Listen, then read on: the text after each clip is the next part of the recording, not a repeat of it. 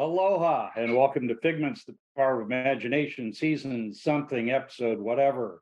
I think it's 4 and 7 respectively, but it's going to be a great show. I know this already because my guest, well, you'll hear about him in a second. I'm here, we're here to entertain and inspire.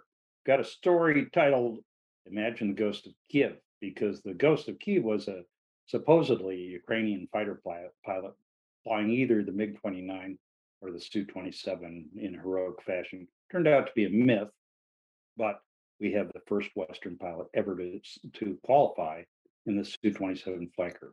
More on that in a second. I just want to thank all of our viewers because the last episode of Figments, the Power of Imagination, was the most watched ever by a long margin. And in fact, we actually beat the movie Top Gun Maverick 2-1. Unbelievable.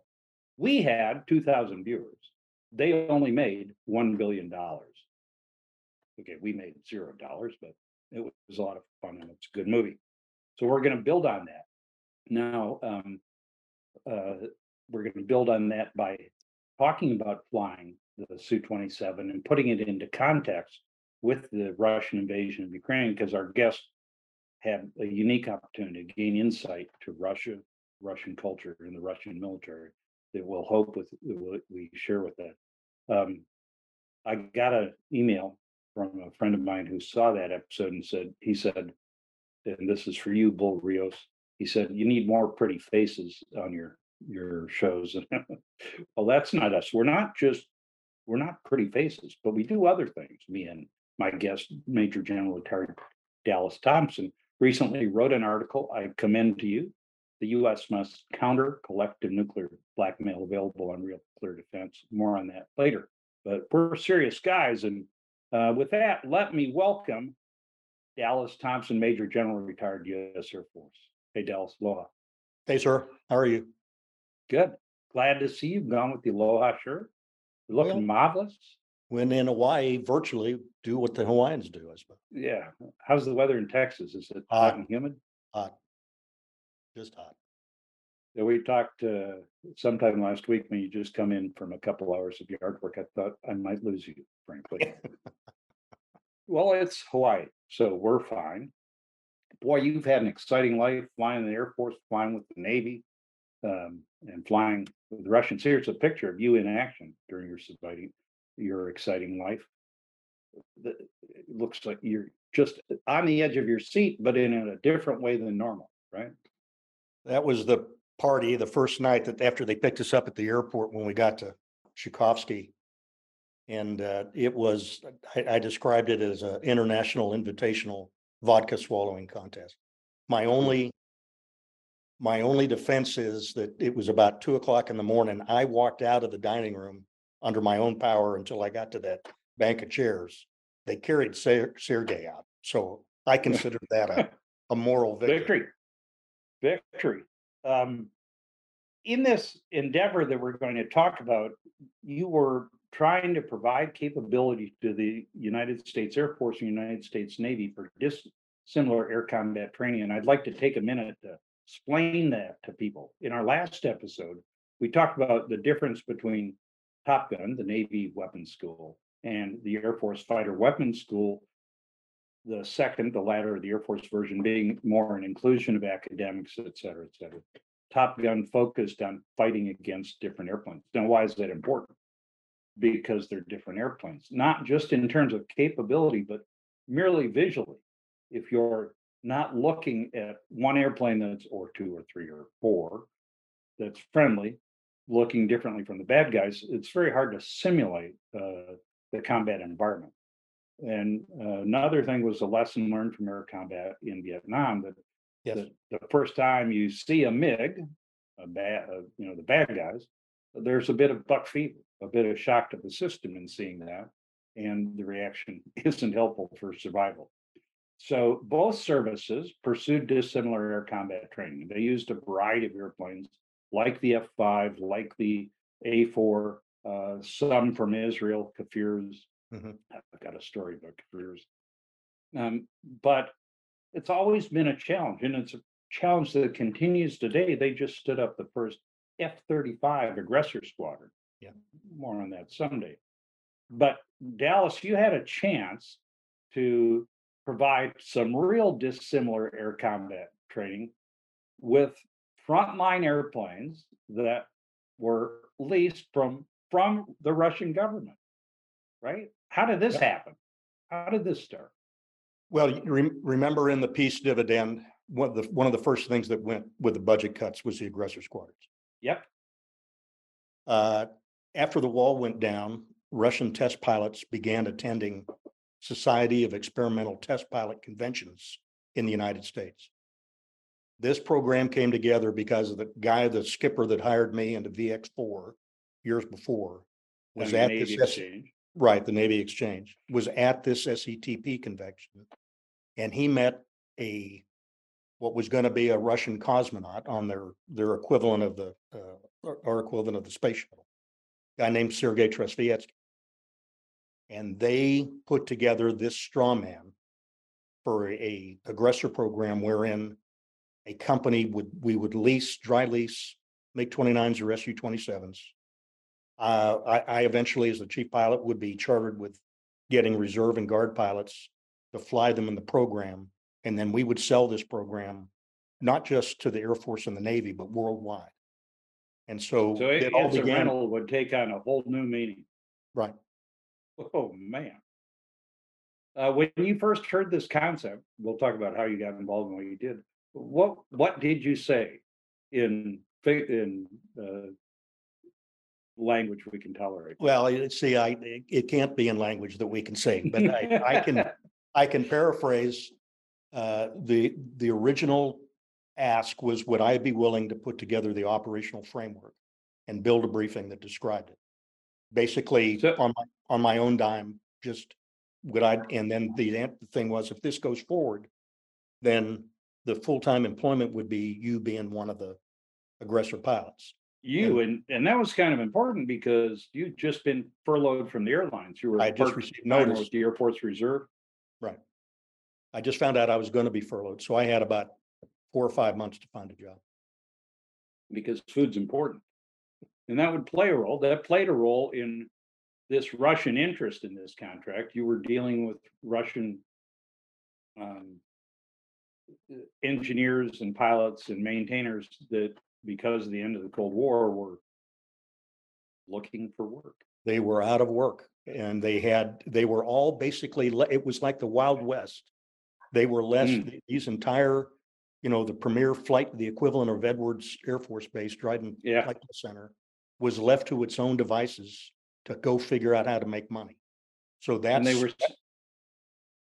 were still on the government payroll, but there's no pay in the role. There's no pay in they found work. Roger.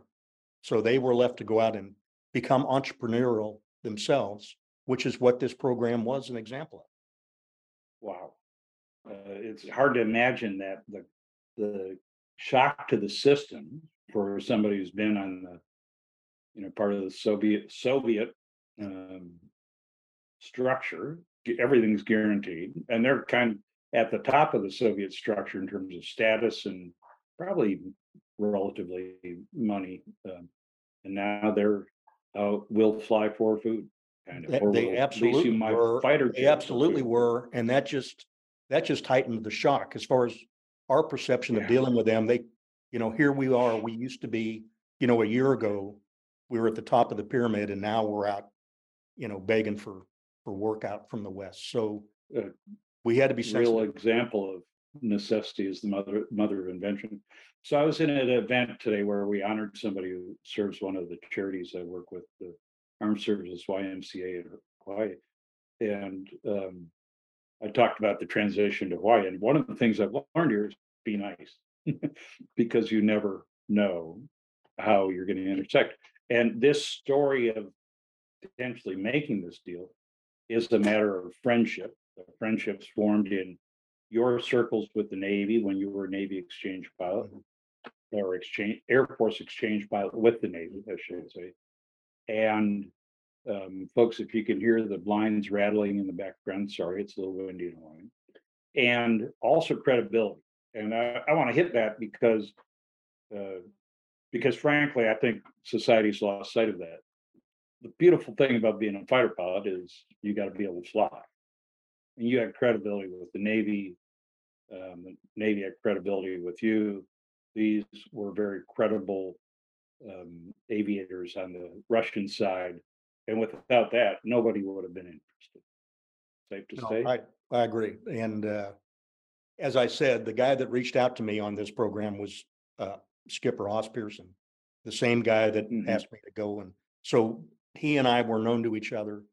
So I think there was a level of comfort and on his part that they could trust me to not only come in and put something together, but get the right group of guys around us to man the thing once it went down Yeah. downrange and pull it off. So you have this concept, and now it's up to you and a guy named Broadway Perosi, one of your colleagues from VX4, I think it was. Yes. And you're going to go to Russia, get checked out in the Su-27, and then you're going to fly to Singapore for an air show and demonstrate to everybody what a cool idea this is. What? Is that right? That was the plan. Part of it came to fruition. We didn't Yeah, take and it we'll up. get to that in a second. The flying to Singapore from the outskirts of Moscow, Right.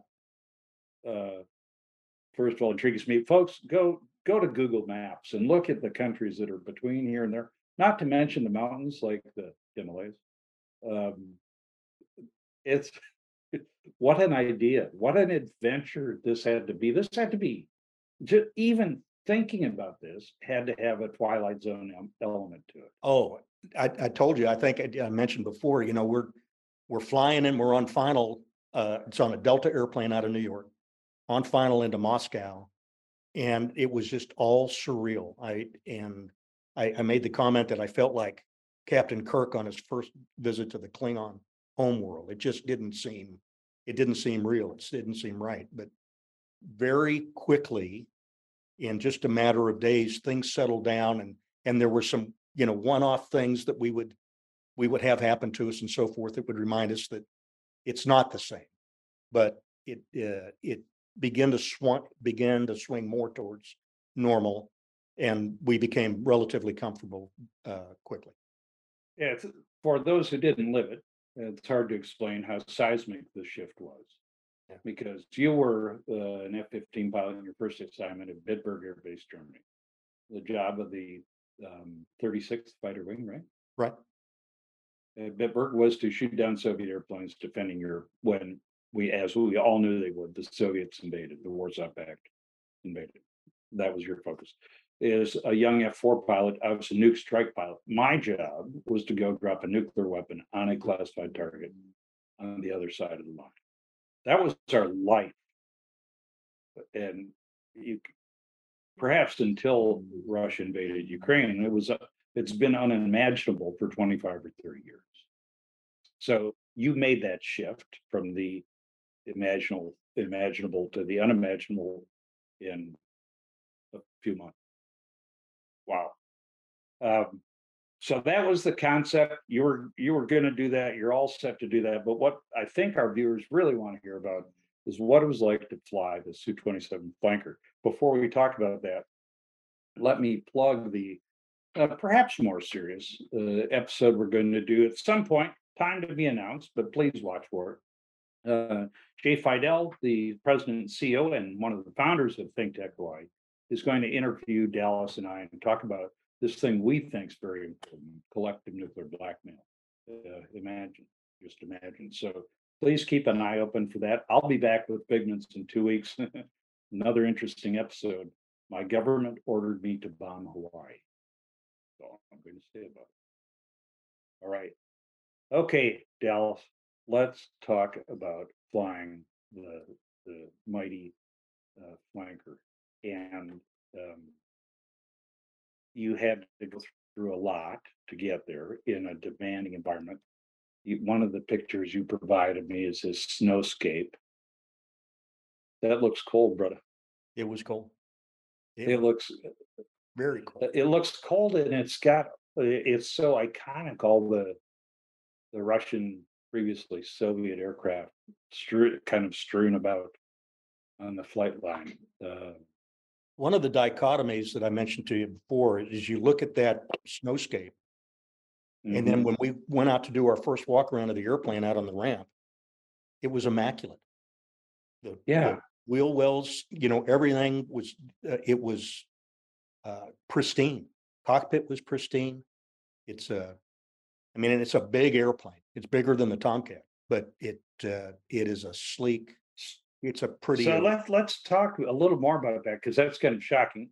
In a second, before we do that, I would say all this involved a lot of preparation, briefing, academics, and this picture and socialization. You talked about the international vodka consumption competition, whatever you called it. So you did that. You met this guy, Sergey, and I'm going to try to pronounce his name again. Sergey, help me out. Tresvietsky. In an article I saw that you wrote about this experience, you made a comment that intrigued me. You said you soon became best friends, but he didn't speak any, or very good friends. Very little. He didn't speak any English, and that resonated because I've been through that with a couple of guys in Vietnam, including one of their aces, one of their 6-kill aces, where we don't share a common language, but as warriors, aviators, doesn't matter. Tell me just a bit about the friendship with Sergey. Well, again, as I told you, he was the business partner. He was not our instructor pilot. Another guy named Anatoly Kovachev was the instructor pilot. But because of that, we met with Sergey almost every day. And as it turned out, as we got into this, and it was apparent that all of these challenges that we were having with our training, no -1 or NATOPS manual, no simulator, no books, no books. We're having a book-free training environment, and everything. Sergey was really, and his translator, the lady Galina Sakharova, that was in those pictures, really leaned forward to try to make this work. Now, this was not. It's in their own self-interest to have this thing to fruition. But when we realized how much they were actually pushing as far as they could on their side to get some things done, then that gained trust on our part. Do you still stay in touch with Sergey? No, we lost touch. We lost touch a few years ago. Many years after this, they came and visited us. He and Galina came and visited us when we had a place down in Marble Falls, and we stayed close for a while, but we've lost touch. So I had a moment with the senior Vietnamese official when I was director at APCSS, where I was speaking to him. He didn't speak English. His deputy, who was a great guy, he's just a great guy. But I said to the principal through the translator, 40 years ago today, as it happened, was the heaviest bombing of Vietnam by the U.S. And here we are making peace and cooperating. And the translator translated, and then his deputy, who speaks perfect English, Bui Chang, said, I know, because 40 years ago I was sitting on a 57mm anti-aircraft site shooting at American, or a 57mm anti-aircraft site shooting at American airplanes. And I said, well, that's interesting, because I've been shot at by 57mm anti-aircraft, not from the Vietnamese, but I bet we have a whole different view of that dealio. And the humanity matters more than the previous antipathy, whatever. The old warriors, there's a value to old warriors meeting. So you go through all this. As you said, it was a book-free environment. Most of the training programs that I've been involved with involved manuals and diagrams of the airplane. Dallas, did you have that? We did not. Now I've got one sitting. I've got one now. After we were done, they handed me the flight manual and said, "Here you go." Now that you're done. Now that we're done, but no, we didn't. So it was, but we made it work. And literally, Broadway and I would sit and diagram whatever the session was, what hydraulics, electrical system, whatever. We diagram, we show it to the tech, and say, "Is this?" Well, I hope you can draw because I can't. So on the left on the screen, folks, is the working that problem. But on the right is a guy with a camera because the flip side of the entrepreneurial spirit of necessity and the friendship from Sergey and Galina, et cetera, is the suspicion you were under. So you were filmed constantly, That guy right? met us, that guy met us at customs. For And 2 months. he was pretty much everywhere we went. The TikTok generation might think that was cool. That would be cool for me for about, I don't know, 30, 40 seconds. Yeah, it got old. Wow. And you were under suspicion, not Sergey, but others thought that you might be CIA operatives sent there to basically spy from in the cockpit. This came out at when we're getting ready. I'm getting ready to make my first flight, the first flight. So I was going to Mhm. go. Kavacher and I had already briefed the hop. Everything were ready to go. I'm putting on my G suit and getting my harness and helmet and so forth. And one of the aeronautical engineers that worked for Sergey, a guy named Vasily Akrameyev, walked into life support there and had his head down and wouldn't look. And I knew something was going on. And then he said, "Hey, you guys have got to realize that all of these flights, you need to fly in the back seat Instead of the front seat instead of the as front seat, agreed upon. as agreed upon." And that's when I looked up at Vasily and he said, that's it. And I started taking off my G suit and hanging up my gear. And I looked over at Sergey and I said, that cancels the contract. That cancels everything. We're going back to they had us billeted in a Wow. KGB general's resort spa. I Yeah. said, we're going back to the spa and work on getting our way home. That Wow. Sergey went and talked to the head of the research institute at Gromov and basically worked a deal that if we agreed to fly the first flight in the back seat, Kavacher would then go to this guy. The director was a guy named Konstantin Vasilchenko. And Kavacher would go and give him a thumbs up as to whether we really were pilots. So you proved you weren't spies. I wish we had more time. We'll do more time on this later, probably someday. But Kavacher is Anatoly Kavacher, your instructor pilot. As it turns out, he and Sergey are the principals in two of the most watched ejection sequences Yes. in the world. Sergey from a MiG-29 that has a right engine stall stag at the Paris Air Show, and Anatoly from his airplane being cut in half by another MiG-29 at a British Air Show. Right. Did that cause you any concern that No, these but two what guys had both been in high profile ejections? I mean, it got our attention, but with Broadway and I both said we paid a lot of attention to our ejection seat training Roger. when we finally got it. Okay, so there's so much to talk about here, but eventually you fly two backseat, one front seat ride. One It one back doesn't- seat, one back seat, One ba- three front seat. Three front seat. Okay, sorry. Three front seat. That's right. Yeah. And so tell me about flying the Su-27 flanker from how the cockpit felt. Just talk to another fighter. I'm with you in the O Club bar and I say, Dallas, you flew the flanker. Tell me about it. You know, I wouldn't just say, tell me about it. There'd be another word there. Beautiful airplane. Good things, bad things. Big bubble canopy. Visibility was bad in all quadrants. The head box of the ejection seat was about this big.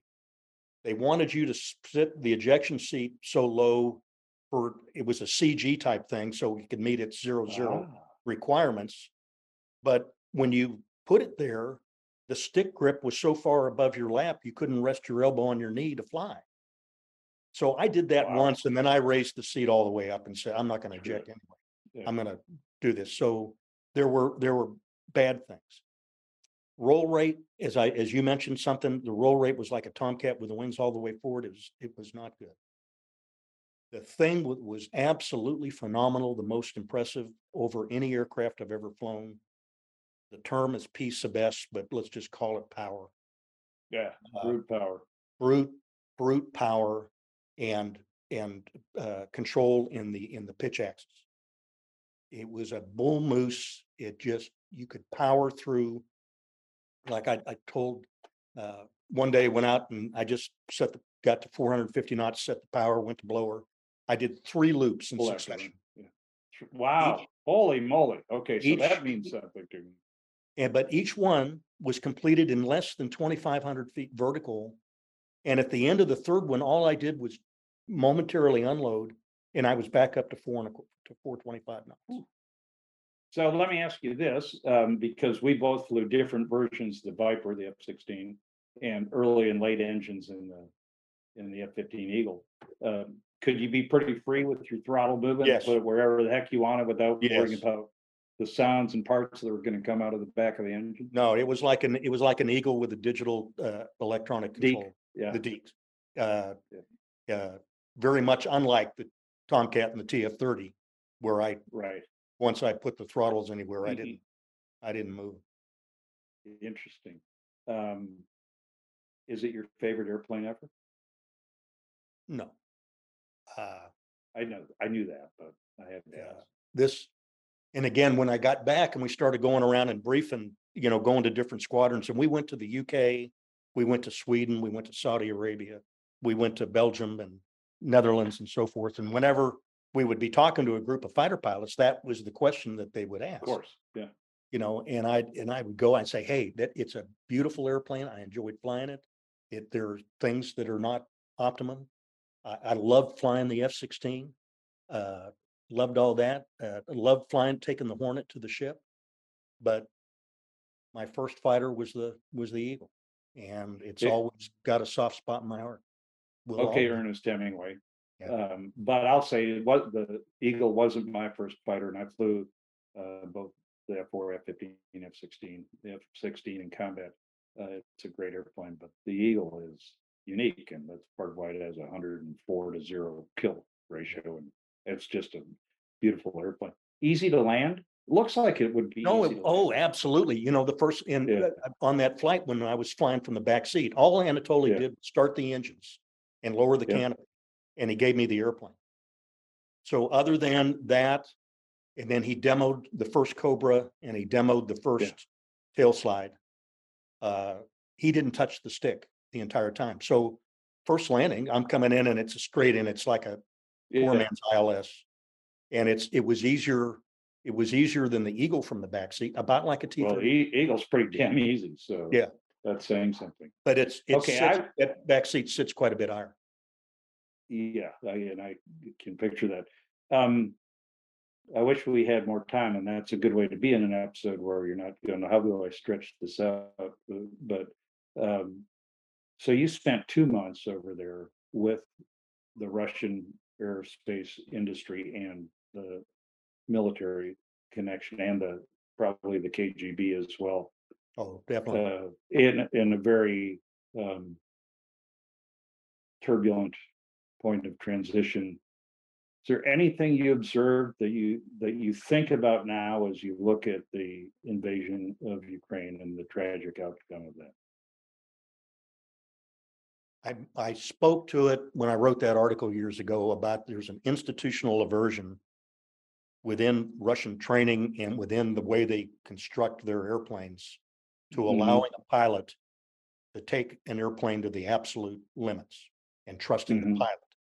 There was things in the flight control system where it would take control of the airplane from the pilot. The way that, and this is not meant to be derogatory, but they're very linear. They're very, you could say, plotting.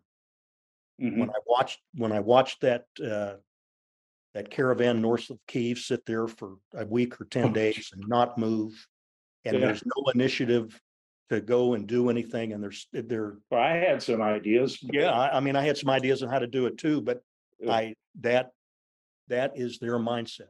There's nobody in that caravan that's going to go, I've got it, we're going to figure this out, we're going to go this way. So let me take that the next step, and then we'll sadly have to wrap up. To me, that explains why they've devolved to an extremely brute force approach to just throwing iron on target, including shopping malls today.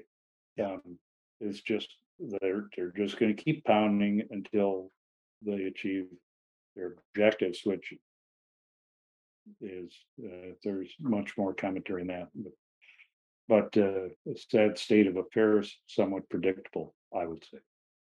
Well, Dallas, thanks, man. I will see you with Jay on an episode of Military in Hawaii sometime soon. We'll find out if it's Wednesday or not. I always finish with asking what the guest's next figment is. We asked Dallas that last week, and we've got a shared figment, and it is to open people's eyes to this concept of nuclear blackmail and how the United States has to rethink its strategy and operations and equipment for deterring and defending against nuclear blackmail from anybody who might seek to do it. But on a lighter note, I then end with, what would Fig do? I've got another movie for you, folks. It's Jet Pilot, starring John Wayne and Janet Leigh from 1957. It was actually filmed, I think, from 1949 to 1954. It was a Howard Hughes movie, his favorite movie. It's a Cold War drama and romance. I'm going to see if I can get my screen to the movie poster of it. Let me read you the poster. Jet flame action, jet hot thrills, exploding with all the power of the jet age, with all the passion of a daring love story. It's actually a very entertaining movie and will give you some interesting insight into the events of the day. So don't forget, you can find our QR codes, or you can find our episode lists on the web here, as you see. Please do that. I use that not just to find other episodes, but to make sure I'm not wearing the same shirt 2 shows in a row. And I want to finish by thanking ThinkTech Hawaii, a great nonprofit corporation over 20 years of enabling citizen journalists like me and Dallas. So thanks for watching, and aloha.